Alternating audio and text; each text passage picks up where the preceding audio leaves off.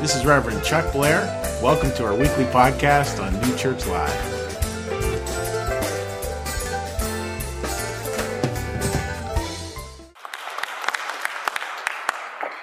So we're talking about real rest, and we're going to start off by me inviting you to get out your old cell phones and text Dave.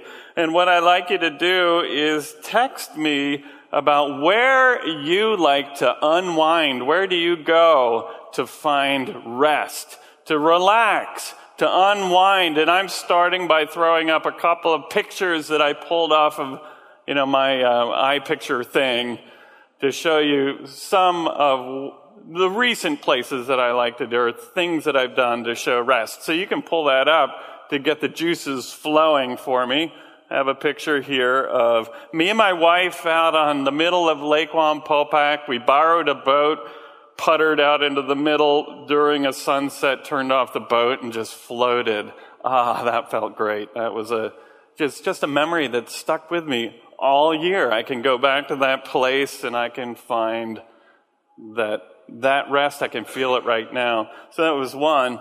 Another one, I don't know how this is really rest, but when I look back on it, I think, yeah, hanging out with 16-year-old boys at an ice cream shop, nothing could be better.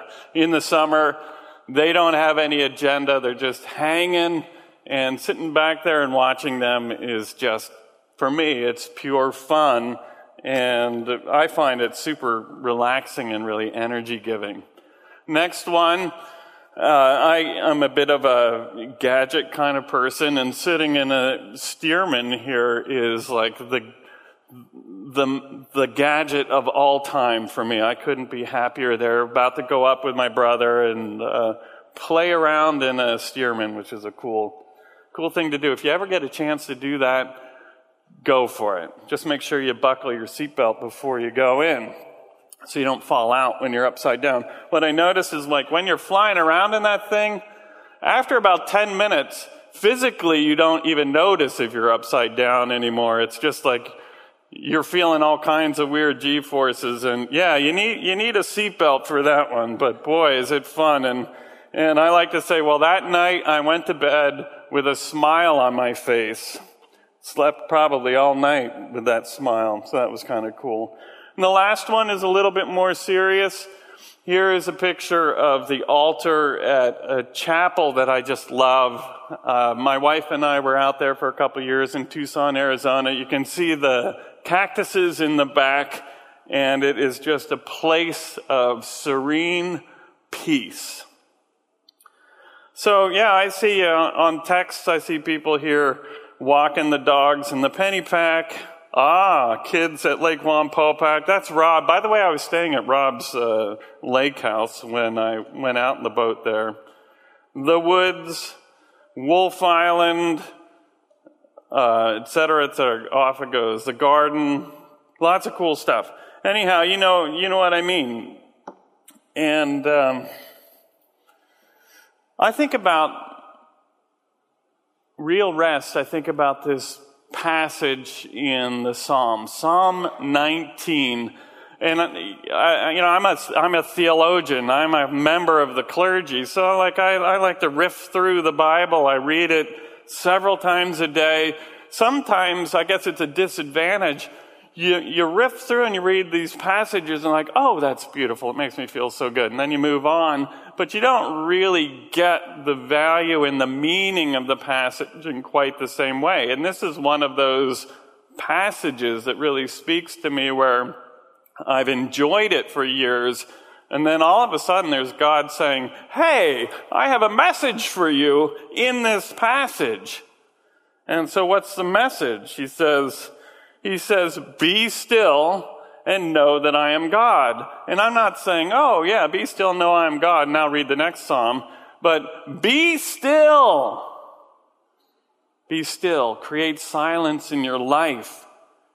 Slow everything down. See if you can take the thing, that noise in your head, or all those voices in your head, turn them off, because when you do that, you will know.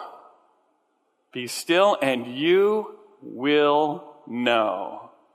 So I think of this as, it's kind of an instructional thing, and also it's kind of a prophetic thing, that the moment you step outside of all the noise that we create in our natural world and create some spiritual space, it could be through coming to church here, it could be through meditation, it could be through prayer at night, it could be whatever, but you step out of that care of the world kind of space, and it's like, as soon as you do that, you will know that I am God, the God who loves you, the God who cares for you, the God who has incredible dreams and incredible blessings in store for you, just who you are and the way you are. It's going to be beautiful.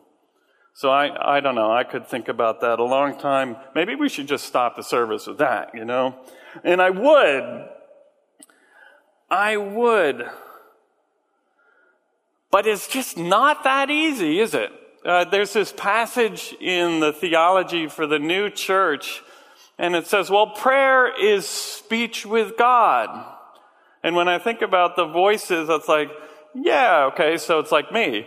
God, I want to tell you about my day, and blah, blah, blah, blah, blah, blah, blah, blah, blah, blah, blah, blah, blah, blah, blah, blah. I'm going to tell you everything. And by the way, God, why aren't you doing this in my life? And how come you didn't show up for me earlier? And I should have won the lottery. And dag blasted God, I just have a lot on my mind here that I'm going to tell you. Well, the passage also says, prayer is speech with God, but also prayer is listening for the reply. There's that part too? Wait a minute, it's a dialogue? It's a two-way street? I'm supposed to hear those messages? People say, I don't hear God in my life. Well, are you listening? And the reality of life is, I think it's actually difficult to listen. It's often difficult to listen. I see this with couples. I like to, Chuck and I cooperate around weddings and things like that. I do a fair number of weddings and I do a lot of counseling. And I notice that when you start talking about communication, it's easy to talk about, you give me the time to talk. And it's like, okay, that's part of it. But probably the real part of conversation around communication is learning how to listen, creating the space where you're really listening deeply. And I think when we talk about God and prayer, we have a lot of one-way communication, and it's really easy for us to unload at God. And I will say that there is use to that. It's not necessarily bad to do that. But learning to listen deeply so we're listening deeply to God is part of it. That's part of it. And so I wanted to read a passage from the Gospel of Matthew, which really kind of focuses in a little bit on why it's so difficult to listen, I think. So it's an analogy, and that's the point of this. I just wanted to set that up so that this is really symbolizing stuff in our life that interferes with our ability to listen, interferes with us really recognizing that God is an infinite presence and an infinite presence in our lives. Not just an infinite presence out there, but that means he's constantly present with us as well. So Jesus gets into a boat, and his disciples follow him. And this is what happens. Suddenly, a great tempest arose on the sea, so that the boat was covered with waves. But Jesus was asleep. Then his disciples came to him and woke him, saying, "Lord, save us, we are perishing." And he said to them, "Why are you fearful, O you of little faith?" And then he rose and he rebuked the winds and the sea, and there was a great calm. So the men marveled, saying, "Who can this be that even the wind and the sea obeys him?" So the band is going to come out for our bucket song. And as they come out, just think a little bit about this story, because we're not talking about going out onto the sea in this nice, modern, secure steel or fiberglass boat with flotation, with life vests, with everything you need to get through a storm. But it was an open, small fishing boat, probably 10 or 15 feet long, very heavy, made out of waterlogged wood, probably 20 or 30 years old. And the disciples were going across the sea, probably at night, with no light. And all of a sudden, the waves kick up because of the wind. And it's a shallow sea. So whenever you have a shallow sea, you have very steep waves. And the waves are starting to swamp the boat. Jesus has nothing to worry about, right? So he's asleep in the back of the boat. He's not worried about anything. And the disciples are freaking out, just like we would. And it's those waves and those concerns, I think those are waves of fear that show up in our lives with all kinds of things. And they threaten to sink us. We think there's no hope. And yet Jesus has the power to calm those waves in our lives as well. So just reflect for a little bit. We're going to have our song, but reflect about what those waves might be in your life right now. What are the things that are surfacing that you are, concerned about, that you're feeling like, well, your boat might go down because of these waves. Just reflect for a little bit about the other side of that is, hey, maybe Jesus is actually right there in the back of the boat, and maybe he can do something about that. So I hope today that I'm singing something of a song of freedom, that you can find redemption a little bit.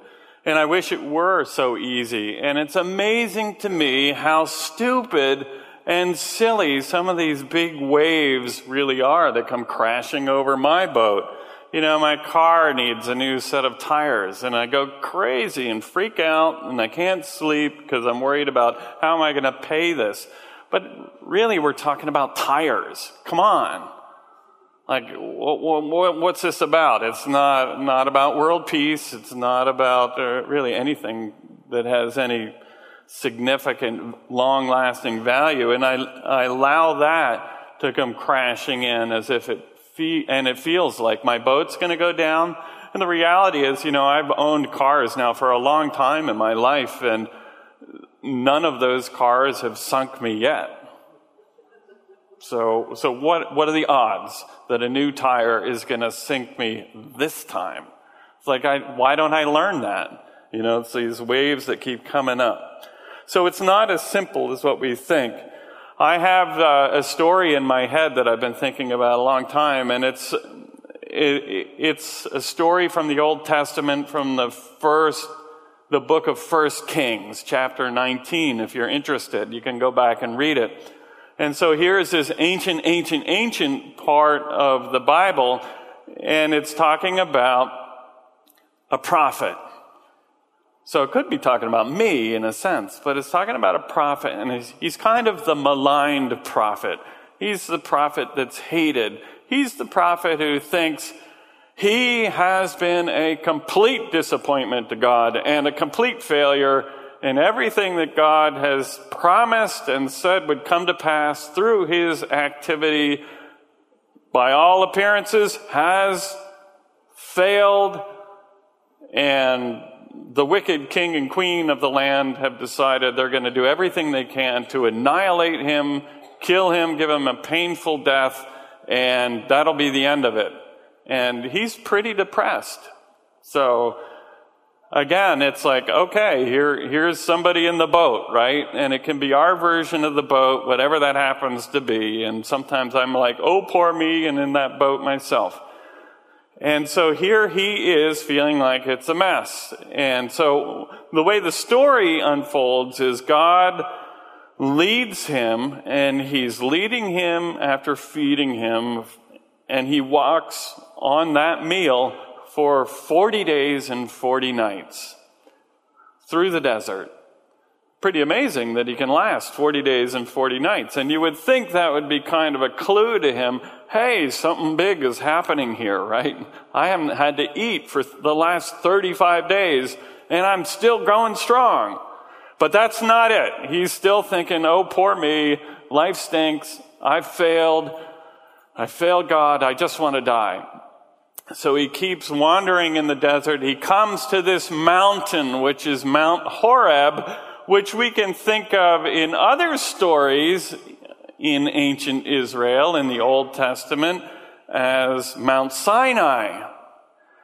Remember, that's the mountain where God came to Moses and gave him the Ten Commandments and gave him all these promises and that kind of thing. So it's a pretty significant landmark in biblical history. And here he is. He finds a cave on the top of the mountain, and he goes in to hide. There he is, sitting in the cave. He hears this voice from God. Elijah, what are you doing? What are you doing here? Go out of the cave. So he walks out to the mouth of the cave, and he experiences this. He experiences a furious wind, a wind that's so strong it's like a tornado. It's tearing the rocks out of the mountain and hurling them. This is a major cataclysmic event. It's like being at the top of a volcano as it's starting to blow. So horrendous wind goes, and it says, well, God is not in the wind. And I'm just going to pause here and say, well, think about the symbolism here in your life. And I think of wind as being some kind of powerful persuasion in my life that's blasting through, that's threatening to carry me away and kind of tempting me to buy into that persuasion. You should do this, David. And you can think of it in your own terms. What are those winds that blast through? You have to do this. And it's false. It's those, you have to do this when, well, actually, no, you don't. You have to do this in order to be happy. Well, no, actually not. No, the Lord is not in the wind, okay? So life is not in the wind. Love is not in the wind. So if you do that, well, that's fine, but don't expect to see any deep reward in that wind. So the first thing is he experiences the wind. Oh, God's not in that wind. Okay. Well, then the ground starts to shake. You're at the top of a mountain, big earthquake, maybe not the best place to be. The earth is shaking back and forth. Here he is holding on for dear life, not knowing what's going to happen next. And, oh, by the way, the story stipulates, God is not in the earthquake. So what are those sea changes in your life? What are those things that are beyond your control, where the landscape of your life is changing, and yet God is not in there? So if you go in and dwell in those changes and live as if that is you, maybe there's not going to be a reward there either, and maybe you're not going to find God. And I think that some ways for me, the earthquake is the biggest thing. I think about, here's hopefully this is funny. When my hair, you notice my hair is gray, right? I do not dye it. It is gray. I don't spray it or anything. It just went gray naturally because of all my worries. But I can remember one of my kids writing down the hair color of their father, and they wrote gray down. And I'm like, what? My hair is not gray. And then I go look in the mirror and it's like, oh. Like, that's one of those things you have no control over. It just is, right? You live with it and you let it go. But that's that was a pretty little earthquake in my life, I admit. But it was one of those things like, wait a minute, my kids are pointing out the truth to me.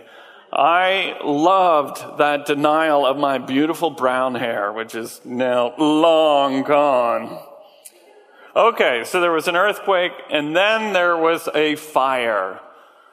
And it's like, it really was like a volcano there. The fire is, maybe it was lightning bolts, I don't know what it was, but there was fire, and God was not in the fire. And we can think about our passions, we can think about the times we get inflamed because somebody has wronged us.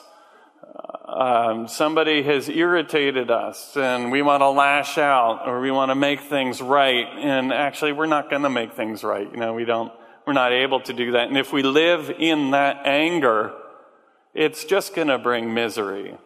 And God is not in that either. So where is God? And this is the beautiful part of the story. So suddenly, after these gigantic events, Elijah is there on the top of the mountain, and what he hears is, it's described as a still, small voice. I wish I could translate the Hebrew for you, because there's no actual way to convey what is meant with an English word. There's no matching English word. That's why they use all these words, still, small voice. What does that mean?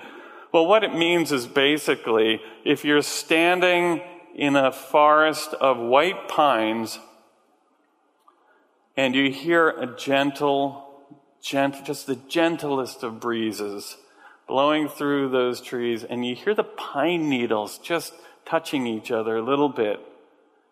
You hear this gentle breeze passing through the pines. That's what it means. Or somebody said, well, it's like listening for the footsteps of a butterfly. Tiny, gentle, and there's something beautiful there. And that's God. And so you can ask, well, if I can just step out of all of the noise, if I can step out of the blasting wind, get away from the earthquake for a minute mentally, turn off the fire, and listen, what do I hear? It's the voice of love. It's the voice of the one who cares most deeply for you in the universe. The one who understands who you are and rejoices that you are present in this universe, and cares that you are here, and sees that you have a role. You have something to offer humanity that is beautifully, uniquely you. And all he wants you to do is to speak that. That is the one who is bringing his still small voice to you. It's a voice of love. It's a voice of peace. So thinking about that, I have a video clip to play for you. It's a piece, it's kind of the end piece of the movie A Beautiful Mind. And just to set this up a little bit, the movie is about a guy named John Nash, who was a brilliant mathematician. He's played by Russell Crowe. And here's this guy who's a scientist, mathematician. He's a Nobel Prize winner. We get to watch the Nobel Prize presentation ceremony as depicted in the film. And the question is, what did he discover? Let's watch.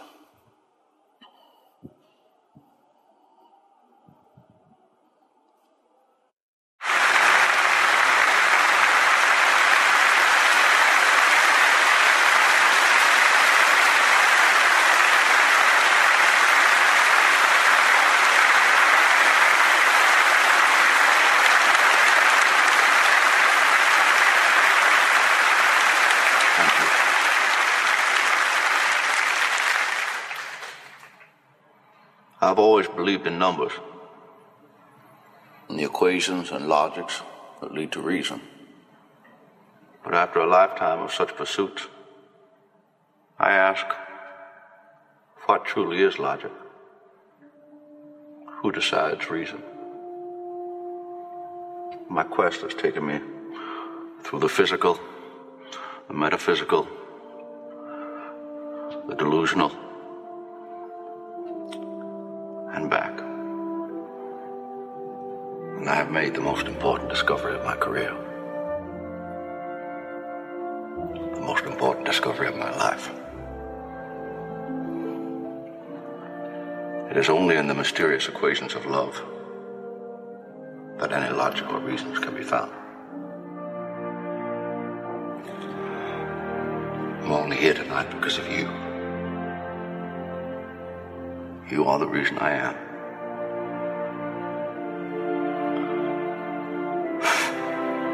You are all my reasons.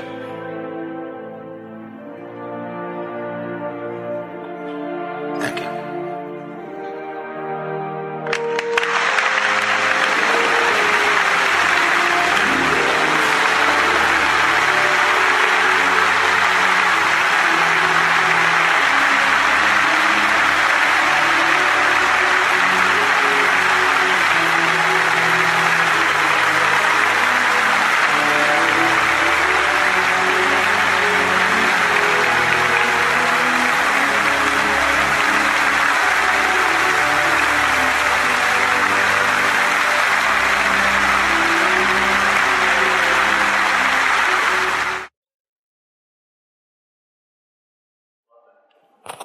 I love that. And I love it because, you see the movie, and what you miss in the clip is that this brilliant mathematician became psychotic in the middle of his career and had huge issues with schizophrenia, and then was able to come out of that and go back to work. And so what is the most amazing thing that he discovered? Well, it's love. It's love. And you think, well, what's the still small voice in your life? And what's your biggest discovery? If you think about what's really your biggest discovery, because I know some of you have done amazing things in your careers, but what are those discoveries that you have found that you're going to carry with you throughout the rest of your days on this earth and then into the next? What are those discoveries? Because those are the ones that God really cares about. And what are the discoveries that are waiting for you that you haven't found yet? Something to think about. So I think about peace as being a big part of that still small voice. I think about peace as being one of the objectives of religion, one of the objectives of church, one of the reasons we want to gather together so that we can form a collective experience of peace. And we can share our own individual experiences of that peace with each other so that that peace can grow in strength and power and impact on people's lives. There's a wonderful passage, again, that comes from the theology of the new church that says peace contains within it trust in the Lord. So true peace, if it's really peace, it's going to contain within it a sense of trust, not a sense of doubt, maybe even with doubt, but it's like the opposite of fear. And so much, I think, of life is fear-driven because we don't know from ourselves what the answers are or what our own personal journeys are going to be. Learning to clear that out, create the space for peace, peace that has embedded within it trust in the Lord, to trust that God governs all things and He leads always toward an end that is good. And if you're in a place where you're feeling uncomfortable, you're feeling unresolved, you're feeling upset, well, you're not there yet. You're not at that end. You're not at the end of the journey, which is goodness itself and love itself, and it is for you. That folds directly back into Jesus' mission on earth. He says, these things I've spoken to you. Why did He speak them? I've spoken them to you that you might have peace. In the world, in the world you will have tribulation. And that's something, and like, I can guarantee you will have tribulation in the world. We all have it, and it's amazing how much tribulation there can be. But be of good cheer. I have overcome the world. I have overcome that tribulation. I've been there and I've done that, and I can do it for you, is essentially what God is saying there for you. And then finally, and I just want to close with this, Jesus says at the end of John, "Peace I leave with you. My peace I give you. Not as the world gives do I give you." So it's not the same as that tribulation, but not as the world. "Let not your heart be troubled, neither let it be afraid."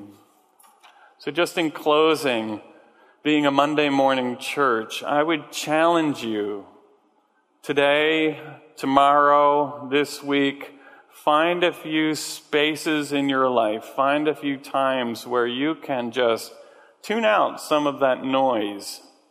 Step away from the earthquakes in your life, the blasting wind, the fire. Listen for the still small voice. Listen for that voice of love. And listen for that leadership. And see what happens. So enjoy that. Now I'd like to invite, we're going to have prayer. I'd invite you to pray with me. I'll say a prayer. We'll have some time for silent prayer. You can say the Lord's Prayer during that time if you wish. And then we'll have our closing song.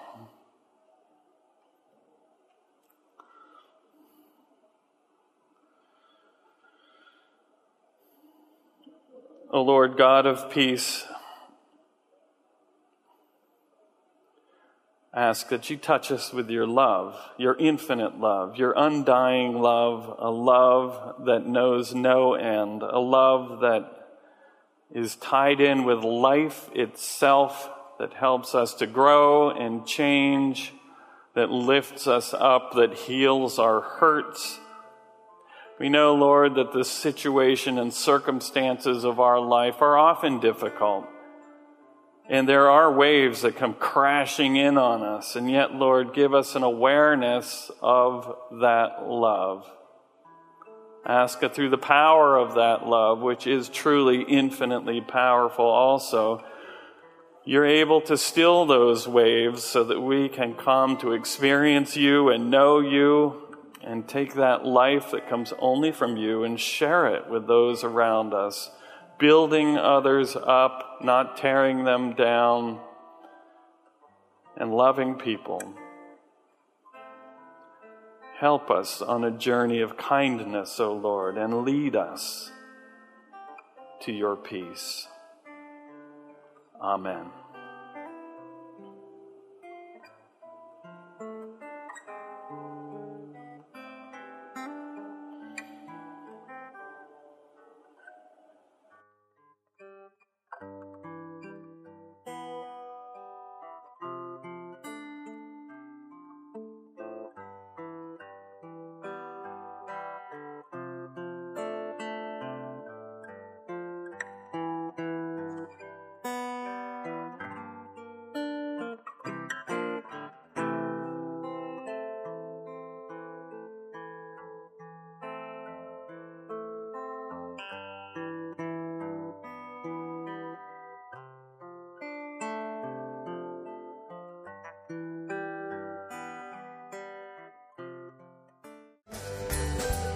Thank you for listening. You can support this podcast at www.newchurchlive.tv.